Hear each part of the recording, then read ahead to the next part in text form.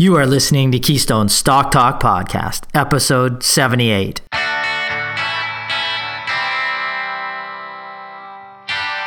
If this is your first time listening, then thanks for stopping by. This podcast is produced every week for your enjoyment, and show notes are found at www.keystocks.com. Come back often, and feel free to add the podcast to your favorite RSS feed or on iTunes. You can also follow us on Twitter at Keystocks and on Facebook or via our 24-hour streaming radio station, pennystocks.fm. And keep submitting your stocks via the usual social channels or at our website, keystocks.com, for our Your Stock Our Take segment. And we just might review your stock in an upcoming show and let you know if it is a buy, sell, or hold.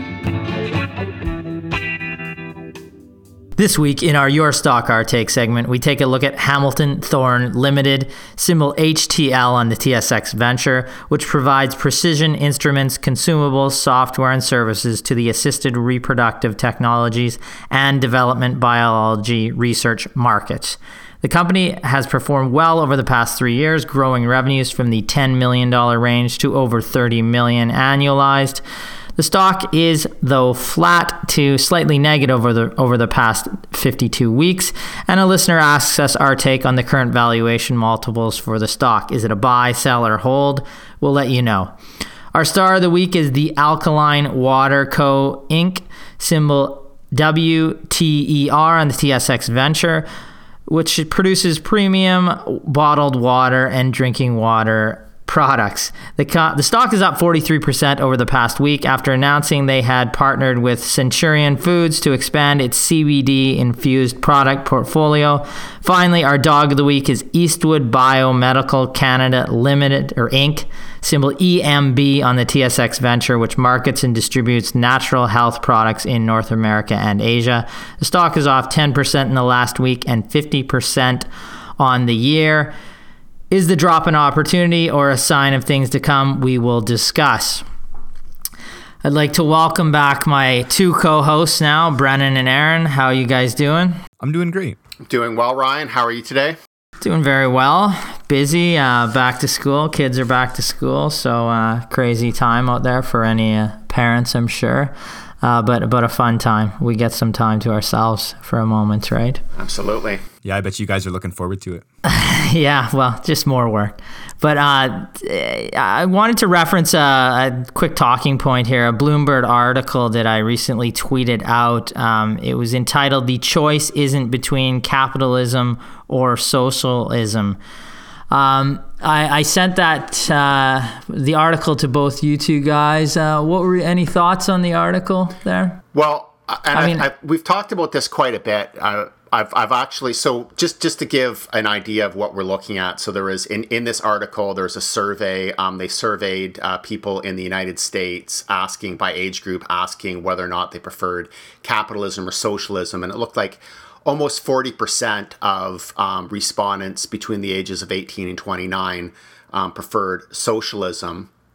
So that's a lot higher than some people. Yeah, they had a favorable opinion of socialism versus absolutely. Yeah, and then I've seen other surveys as well that actually put the number higher. I was looking at a survey that was in an article on The Guardian that said just 4 out of 10 Americans had a favorable view of socialism. But of course, you always have to be very cautious whenever you're looking at one of these polls, because to really trust that you have to dig deep into how the survey was conducted, like what question was actually asked and how they're finding their respondents and whether or not it's done scientifically. Because of course, if you want a poll to create a certain result, you can just go to some socialist rally and ask people there, and you'll be able to skew the result. But one thing, Ryan, I know that we've talked about a lot is that I'm often sometimes annoyed by the whole term socialism, because I really think that it's a completely meaningless term. There's no real standard definition as to what it is. It means different things to different people. So to some people, socialism is just modified capitalism like you would find in the Scandinavian countries, whereas to other people, socialism is essentially full-on communism or something very close. Just another name for communism. So the term socialism itself, I find to be very unreliable, and it can mean almost anything. Yeah, and this exact article references this study, and it says, is there a fading memory? And you look at the favorable opinion of capitalism between 18 to 29. You look at 36% of that age group has a favorable opinion on socialism. You look at 30 to 44 age group, 26%. Then it ratchets down. 45 to 64 go 24, and then you go to 65 plus, and they have a 15% approval or favorable opinion of socialism. Is there a fading memory of how socialism was employed historically and how it failed in these communist countries? And now you have these 18 to 29-year-olds who they have no if you look because communism was basically done before they were born. Yes, of course. So socialism, when you read it in a textbook, can look attractive to people, but in practice, given human nature, is it a system that is even viable? Well, when you have a fading memory, and you don't even have a memory of these type of events, and you only have memories or socialism actually being employed, and you can see why they could be enamored with that type of philosophy. But Bernie Sanders, who ran for presidency in 2016 in the U.S., describes himself as a socialist. And he will often reference the Nordic countries as, being a great example of how socialism works. But if you look at those countries, they generally, there's been tons of studies done. You generally have fewer capital controls and trade barriers than the U.S. Yeah, they're not really socialist countries. No, they score. Denmark, Scandinavian countries, Sweden.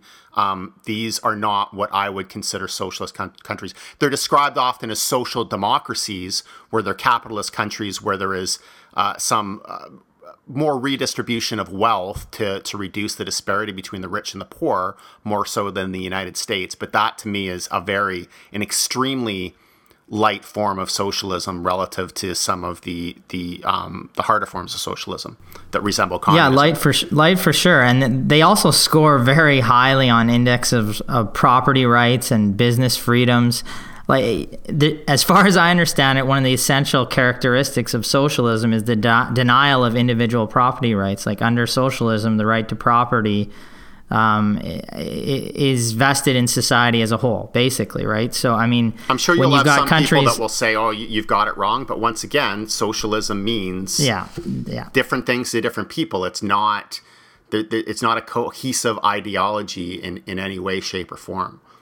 Yeah, well, I was just going to say, being someone that does fall in this demographic of between 18 and 29, I would agree that, I know, no doubt, but I would agree that, there's almost a skewed view of socialism now where it is, kind of viewed with the Scandinavian countries. And I'd agree with Aaron, this isn't technically socialism. But definitely, I do agree with these polling systems here.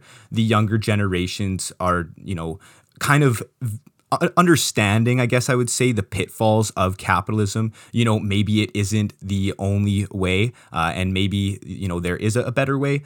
And, there's never going to be a perfect system ever. It's just, balancing the pros and cons. But yeah, again, I do think that the younger generations, we don't really truly understand what socialism is. We're quite young, so we don't really understand the capitalism, the communist scare, back like McCarthyism and whatnot. But yeah, that's and I mean it's until you have a ton of skin in the game, until you own property, it's easy to see giving it up. So I mean, when you pay taxes for 10 to 30 years, not you, Brennan, but just generally speaking, then maybe we'll see how you feel about that type of system. One right? last point. Sorry, I'll let you finish there, Ryan. Yeah, I mean, just I'm finished. Okay, so I don't want to get too much into it. About the Scandinavian countries. Just doing a little bit of quick research, and the reality is that typically socialists or people that subscribe to a socialist mentality in North America look to increasing the corporate tax rate as part of the solution, like increase taxes on corporations and then funnel some of that money down to people that they think need it. But the reality is, if you look at the corporate tax rates globally by country, Scandinavian countries actually have relatively low corporate tax rates. So I'm looking at a report right now. It's available online from KPMG, corporate tax rates by country. And I'm looking at Denmark here. So Denmark has a corporate tax rate of 22%. And if I go down to Sweden, just give me a moment here. Sweden is 21.4%. So that's actually lower than it is in Canada, which is about 26%. And it's significantly lower than the global average. Now, where taxes are actually higher in those countries is their VAT or their sales taxes. So in Canada, our VAT would be essentially the GST. It's 5% federally, and then of course, the provinces can tack on to that. But if you look at the Scandinavian countries like Sweden and Denmark, they both have sales taxes of 25%, basically right across the board. So very high sales taxes, and it's interesting to me that people who subscribe to being socialists in North America, to identify as that and then point to the Scandinavian countries, typically their solution is increase corporate taxes, and generally they don't like sales taxes because they think that's a tax on the poor. Whereas you see the Scandinavian countries are actually seemingly doing the exact opposite. High sales taxes, low corporate taxes. It's incredibly interesting to look at it from that perspective, without a doubt. And I mean, you want to look at one country. Norway is held up often too as a reference by proponents of socialism, a way to run a company or a country fiscally. I mean, this is a country that nationalized its oil sector, and the government has balanced its books on the back of oil and selling arms.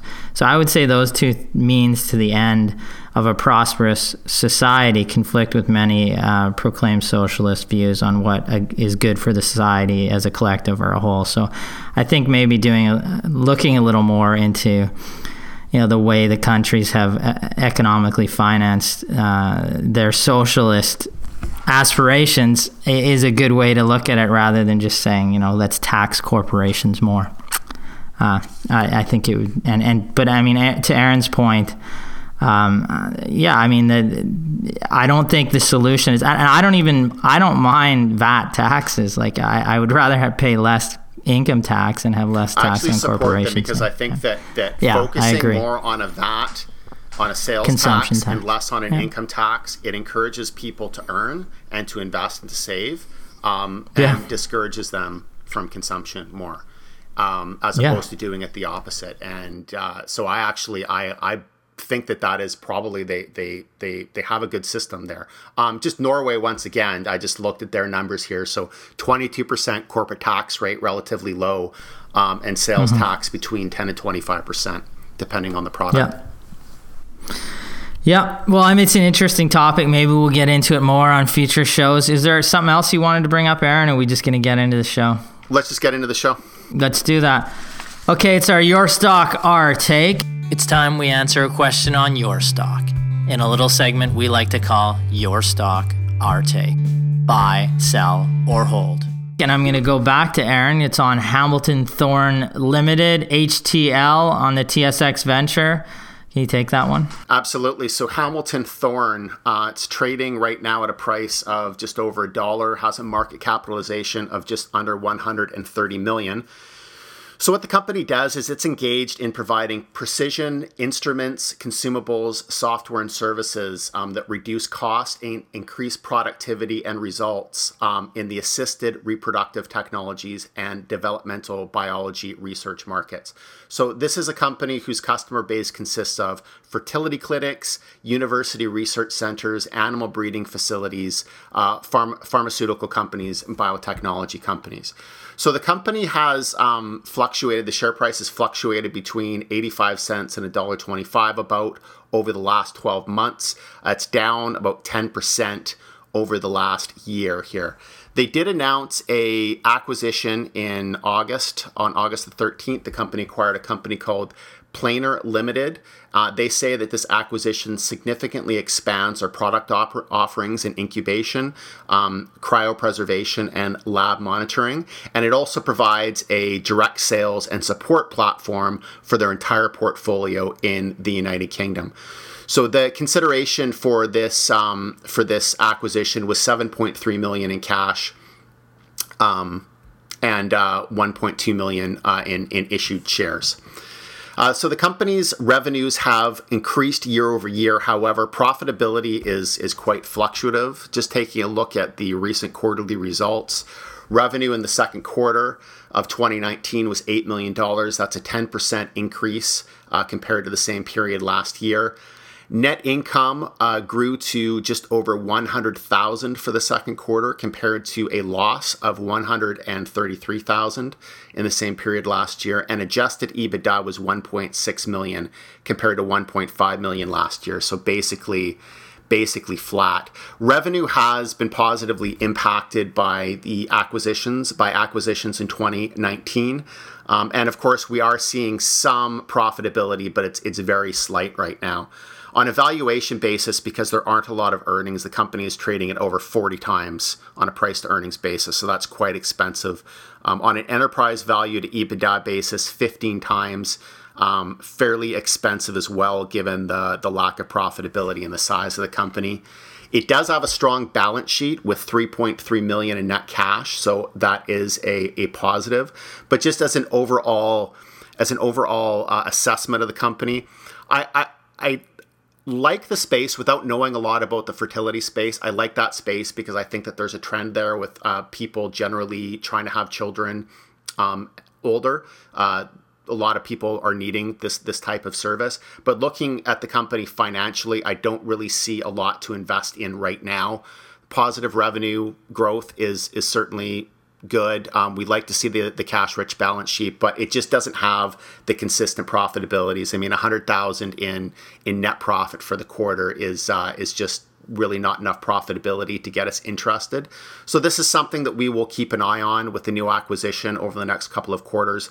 There could be some changes, but unless the company actually starts improving that profitability and offers the stock can be purchased at a reasonable valuation, I would say definitely at less than 20 times earnings.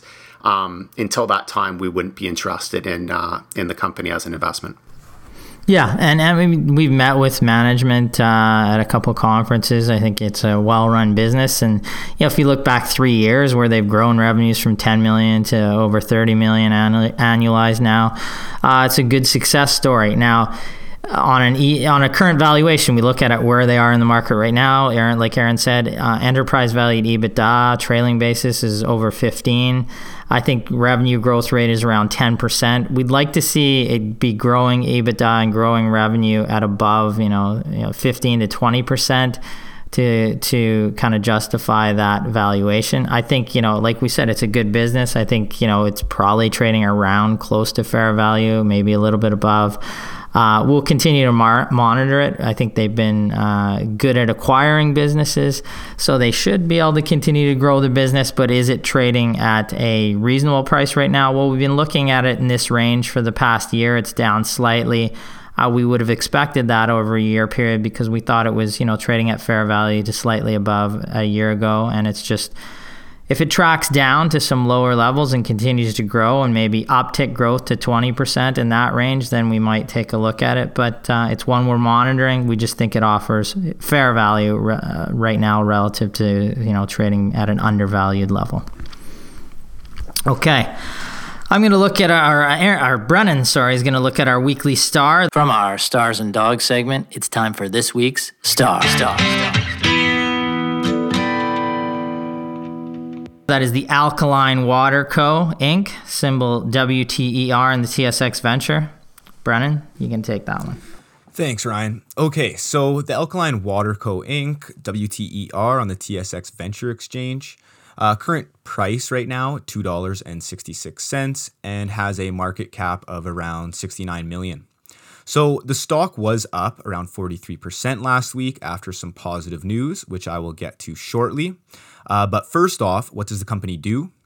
Alkaline Water Co. Inc. is engaged in the business of distributing and marketing bottled alkaline water for retail consumers in different sizes under the brand name Alkaline 88. And it's only operating right now geographically in the US, and the company sells its product to convenience stores, natural food product stores, large ethnic centers, and national retailers. What is driving the stock here? On August 28, 2019, the company announced that they had partnered with Centurion Foods to expand its CBD-infused product portfolio with the launch of CBD shots, tinctures, capsules, and powder packs. And with this partnership, Centuria will be the company's exclusive supplier of water-soluble phytocannabinoid-rich hemp oil. And of course, needless to say, the CBD industry is gaining some interest due to the substance's health benefits, which is further bringing optimism to the stock. And on top of this, on August 8th, 2019, the company reported record operating results for Q1 2020. And these financial results are as follows. Revenue increased 28.8% to $10.15 million in Q1 2020. EBITDA was a loss of $4.73 million compared to a loss of $833,000 for the same quarter last year. And net loss was 12 cents per fully diluted share in Q1 2020 compared to a net loss of 4 cents in Q1 2019. So here you can see that revenue is increasing quite rapidly, but profitability-wise, the company isn't doing so hot. And after the company released these financial results, the CEO announced in the quarterly release that revenue growth guidance for the remainder of the company's 2020 fiscal year will remain strong. And this revenue guidance comes in for the fiscal year at around $46 to $50 million, which would be an increase of approximately 45% year over year. And I do want to note that the CEO also said that this guidance figure going forward does not include any sales of its hemp-derived CBD-infused products.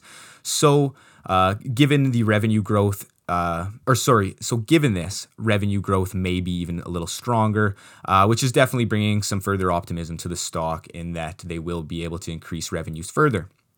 Now, looking at the valuation multiples, since the company's 12 trailing month net income and EBITDA are negative, I'm looking at the price to sales multiple here, which is approximately 2 times, which doesn't appear to put the company too pricey, but it is definitely at the higher range of the acceptable range there. And looking at the balance sheet, the company is also levered with a debt to equity ratio of 0.43 and a net cash position of $400,000. So there are definitely some positives behind the story, but in our opinion, it is still too early to invest in the company. Although it has been able to grow revenues rapidly, the company is yet to break into profitability and has little differentiation among competitors, as it is essentially just a marketing play here. So some good news, but the company still has some hurdles ahead of it. So in conclusion, the stock has risen considerably over the last few weeks due to the agreement with Centuria, positive Q1 financial results, and fiscal 2020 guidance, allowing the company to claim the coveted status of our star of the week. Yeah, that's a good summary. I wonder though, have we seen recent negativity in the cannabis segment? Is it a good thing to announce that you're associated with CBD or cannabis anymore? But I guess for this company, it was over the past week. I think, this revenue growth has been tremendous in this story.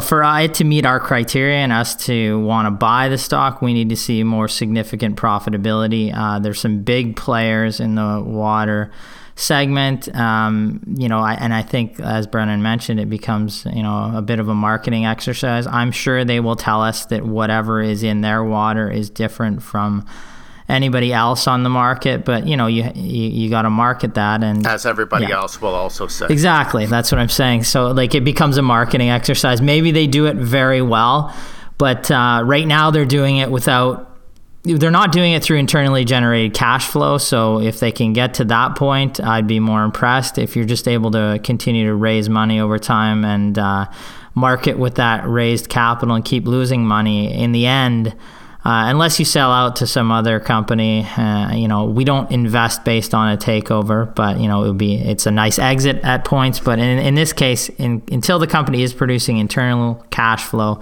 it's not going to match our criteria. Yeah, and this is kind of a learning point for listeners as well. A lot of times you're gonna encounter companies that have a product, and that company, whatever it is, whether it's cannabis or CBD infused beverage or laser technology or whatever it is, the company is gonna market that product and promote it as the next best thing. That it's completely different than all the competitors. That it's gonna result in just rivers of cash flow coming into the company, and it's really difficult standing from the outside to determine whether or not that is truthful or not, whether or not that is realistic. So the best way you can do that is just to watch the performance of that product or service in the market. And if customers are actually paying for it and you're seeing rapid revenue growth and they're able to actually drop cash flow down to the bottom line and generate positive cash-based earnings that are growing as well, they're acquiring market share, then that is an indication that there is something special about the product. And some people will say, well, if you wait till then it's too late. But the reality is, in our experience, it's actually not. You may have to pay a higher price, but you will be eliminating a massive amount of risk. And if you're always going after these hot products that are highly promoted without really knowing if there's any type of real financial potential that's going to come out of it in terms of revenue growth and cash flow growth, you're going to lose money on most of your investments. You might actually get lucky on a few of them, but you're going to lose on most of them. So it's better to just let the market tell you how great this product or service is, as opposed to the company, who are always going to say that it's great. Well, I would agree. And, our next, our weekly dog is your cautionary tale of potentially some products entering the market that I would say, I guess, drove the share price to some unsustainable levels. And when the sales actually came to fruition, they weren't what the market had been expecting, and the share price has plummeted since then. Our weekly dog this week. From our Stars and Dogs segment, it's time for this week's dog.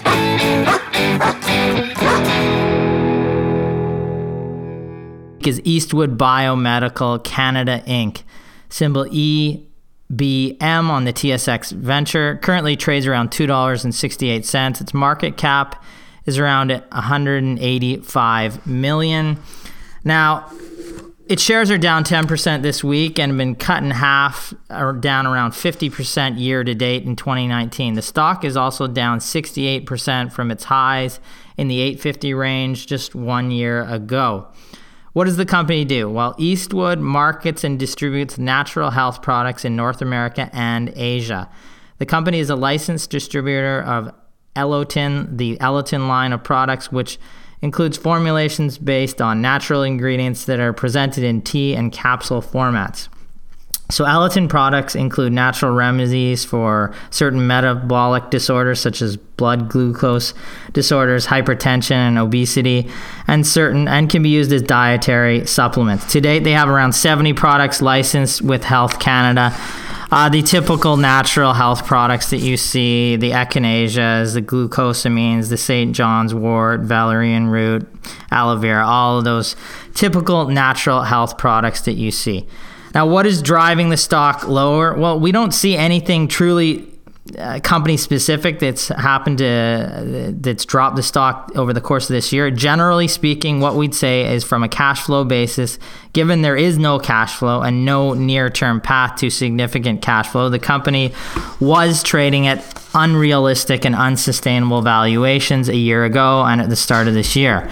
Now, Eastwood had a market cap 1 year ago at this time of just over $500 million. The company traded above $8 in the $8.50 range. At that time, the company had to release several press releases stating they essentially did not know of anything material that was driving the stock. Nothing was ever released that should have given rise to the $500 million valuation for Eastwood at that time from our perspective. Today, the business produced sales in the last quarter of just $318,000 and lost $291,000. The market cap is still a hefty $185 million, despite being down 68% over the past year. The company has limited sales and negative cash flow. The positive here, I guess, is that the sales were up in the last quarter from 71,000 to that 318,000 mark we referenced above. But the revenue base, like I said, is very small. While the company calls itself primarily a North American natural health food company, its Canadian sales were just 13.2% of total sales in the last quarter, and U.S. sales accounted for even less at 10.7%. Sales to Asia provided the bulk of the business at 76% in the latest quarter. To be frank, Eastwood had some very large, well-run competitors in the natural health space, and with just $708,000 in cash in the bank, to grow, it faces an uphill battle in North America. Its lack of profitability, sky-high valuations even after the drop, based on negative cash flow, ensure that Eastwood does not meet our minimum criteria for investment. The drop in the past week, however, and over the past year, make the company our dog of the week. An example of where the hype does not actually live up to reality. Yeah, I mean, on this one, I looked through it. It came across our screens, and the company was generating some very small, modest revenues this time last year. Then I looked at the share price, and I really couldn't square the two things. There wasn't anything. I don't even think the company had announced anything in terms of cannabis at that point. So, I wasn't seeing hype in that perspective. I'm not sure what drove the share price to give this company, $500 million market cap. Like I said, in the last quarter, they had about just over 300,000 in sales. It's the two things don't square off. The fundamentals and the business, the cash flow, which is negative, doesn't square with the valuation. So it wouldn't be a company that we would be buying at present, and one we'd actually avoid. So that's going to close off our show for this week. I'd like to thank my co-host for hosting with me again this week. Thank our listeners. Keep those questions coming in for our Your Stock, Our Take segment. We endeavor to answer those each week. We'll have details about our new DIY upcoming seminars next week. Brennan's going to bring those to us. I wish everybody out there profitable investing. Thank you. Profitable investing. Thanks.